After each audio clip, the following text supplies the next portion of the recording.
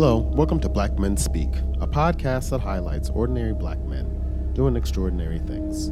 I am your host, Keith Dent, and we are listening to a special edition of our podcast titled Finding True Freedom in San Quentin. We're examining the life of Jarvis J. Masters, who was sent to prison in 1981 for armed robbery. 4 years later, he was convicted of conspiracy of murder of a prison guard and sentenced to death in 1990. He was falsely accused of these crimes, yet he still remains in prison and has been there for over 41 years. In part 2, we will discuss about his time in the foster care system and his life on the run, which was the catalyst to him being where he is today. A lot of Jarvis's life on the run began as a victim of the foster care system. According to a website, The Policy Circle, did you know over 400,000 children are in the foster care system on any given day? Since the majority of kids suffer from traumatic stress disorders, it can lead to an increased risk of disrupted foster care placements and poor continuity in health and mental care, thus compounding the loss and trauma. One thing to note is Black and American Indian children are overrepresented in the foster care system. Jarvis and I talked about this and how it led to that fateful day in 1981. At 19 years old, he heard the doors of the San Quentin prison close behind him. It was hard for him to imagine that in exchange for the armed robbery he had committed, this tiny cement cell would be his home for the next 2 decades. But that was the card he felt he dealt himself. The next voices you will hear will be part 2 of my discussion with Jarvis J. Masters.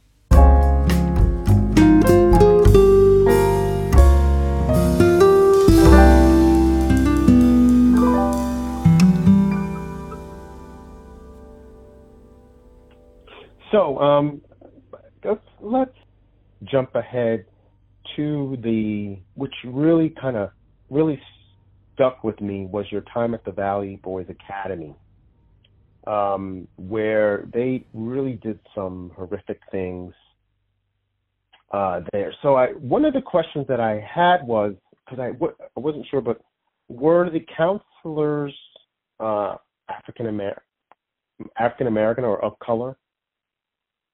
No, they were all white. Okay. And all of them, okay. And why? Well, then my question is, why do they feel they could treat you the way they did?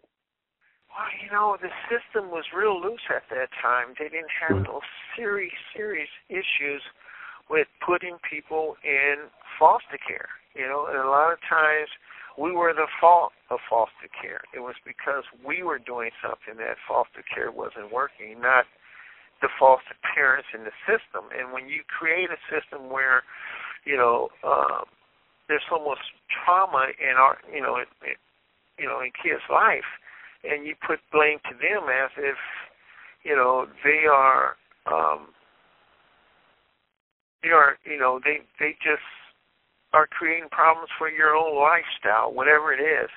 So these guys would work 4 days a week, and then stay there, and they'd be off 3 days. So they'll actually live in this place. And I just felt like, I felt, even at that age, that they just had permission to do this. Nobody was saying this was wrong. I knew it was because I knew right from wrong. And it just seemed like they believed they had permission to do it, and we weren't believed. No one that I was in that place were believed. None of us felt like we were being believed. Mm-hmm. And then there was an incident where one of the young men had gotten hurt, and it was. And you were the one that found him. And so, how did it feel? I mean, while you were there, being the only one that kind of knew what had happened to him, did you feel like isolated, or did you feel like you had to keep your head, on a swivel just in case something might happen to you in that instance before the actual authorities came in to investigate? No, man. I knew I was going to run away when I seen that. I was gone, And we're talking about the scene where the guy, I think, actually died.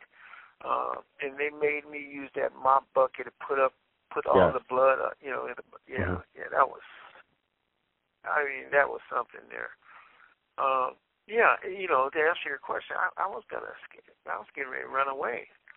I was running from that. There was no way in the world I was going to stay there. No, that was not going to happen. Okay. And so, how many times do you actually? Because I know you would run away and you would go back, not necessarily go back, but you would get caught. So, actually, how many times, if you can remember, did you actually run away from either foster care or the boys' homes during during that time? Whenever I had a chance, at some point, running away was my own sense of freedom. And I always ran out of the different situations that I was in into that freedom. So I would catch the Greyhound bus or sneak on the Greyhound bus and just ride that sucker back and forth up and down the state, And it was my freedom. It was my way of taking care of myself, And that was a good thing for me, I felt, because I wasn't being hit, I was being beat, I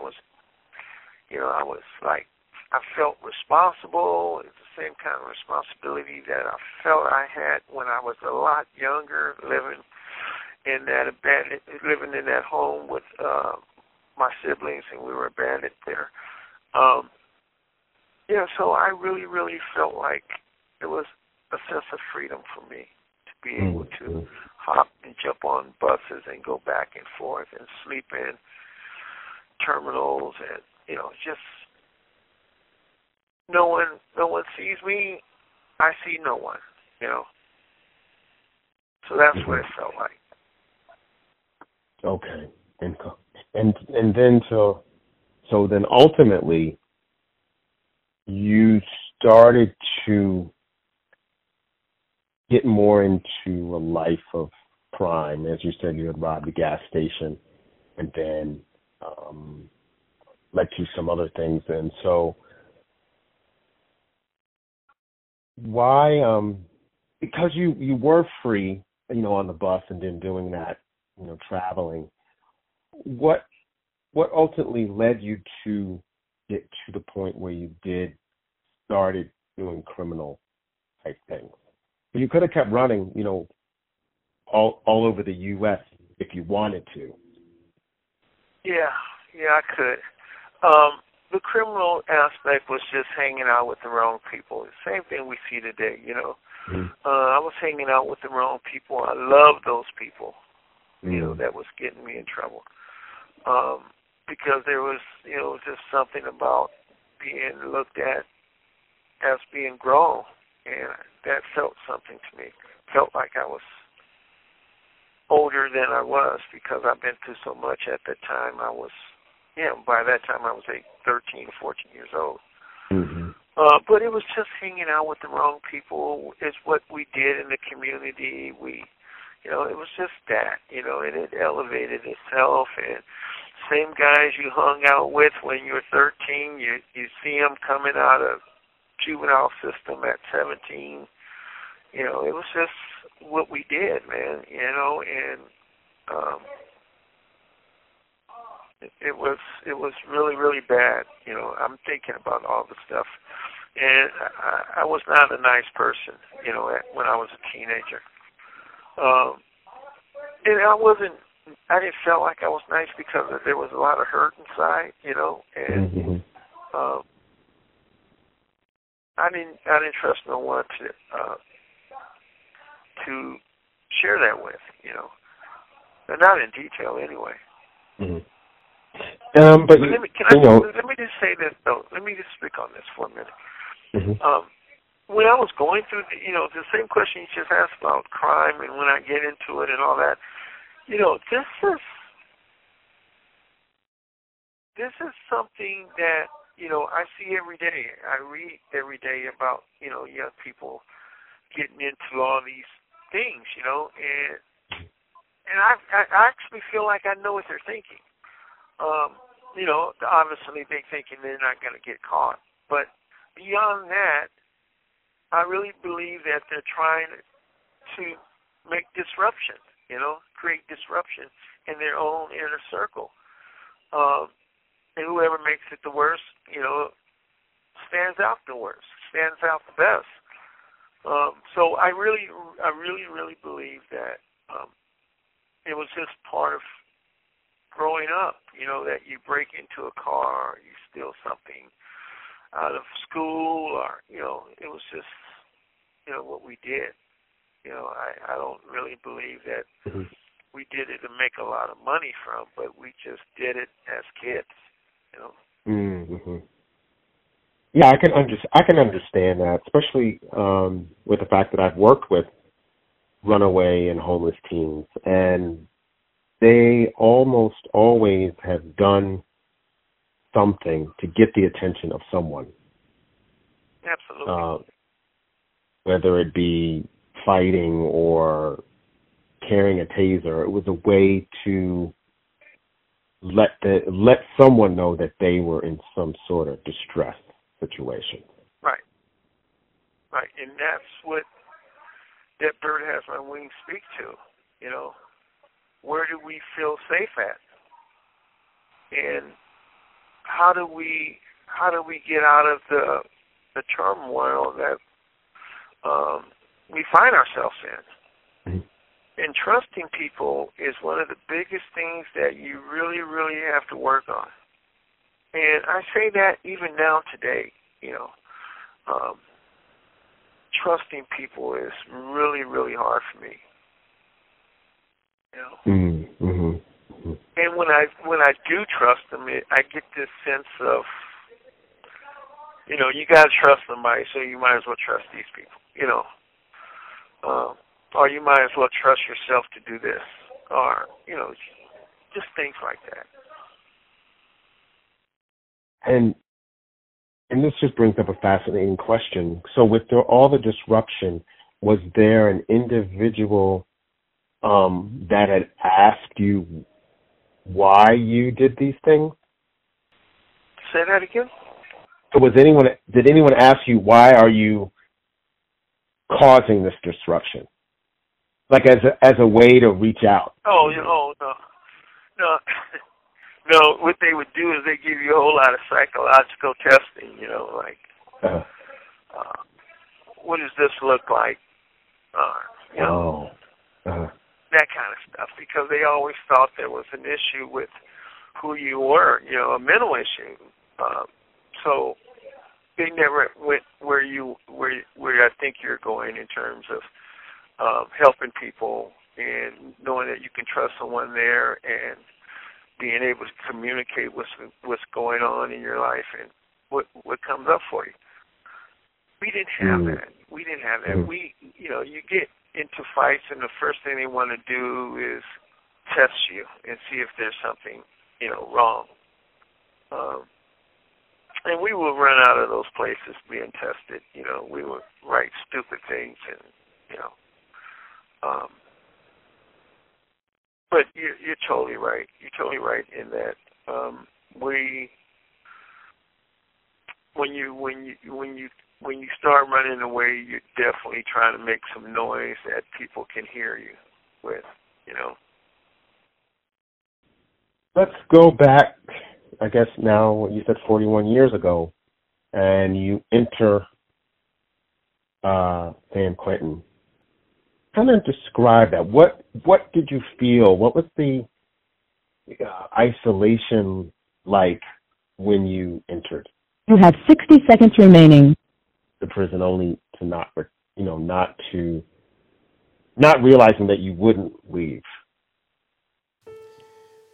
That ends part 2 of my talk with Jarvis J. Masters. You may be wondering, what appeals has Jarvis pursued to date? And what was the outcome? Jarvis has appealed his conviction and sentence multiple times. His state habeas corpus appeal took 14 years to be heard by the California Supreme Court. In 2011, a special referee appointed by the California Supreme Court acknowledged that false testimony was likely presented at Jarvis' original trial. Yet, the judge dismissed the witness recantations, arguing they lacked credibility. Ironically, these witnesses were deemed credible enough for the trial court to sentence Jarvis to death in 1990, but not enough to exonerate him during his habeas appeal to the California Supreme Court. The court ultimately denied Jarvis' appeals in 2019, despite new evidence that put the original verdict in question. And that's why you need to read up, speak out, share Jarvis' story. Stay informed. Join us. And you can do that by going to the website www.freejarvis.org/takeaction. This is Keith Dent from the Black Men Speak podcast. See you next week.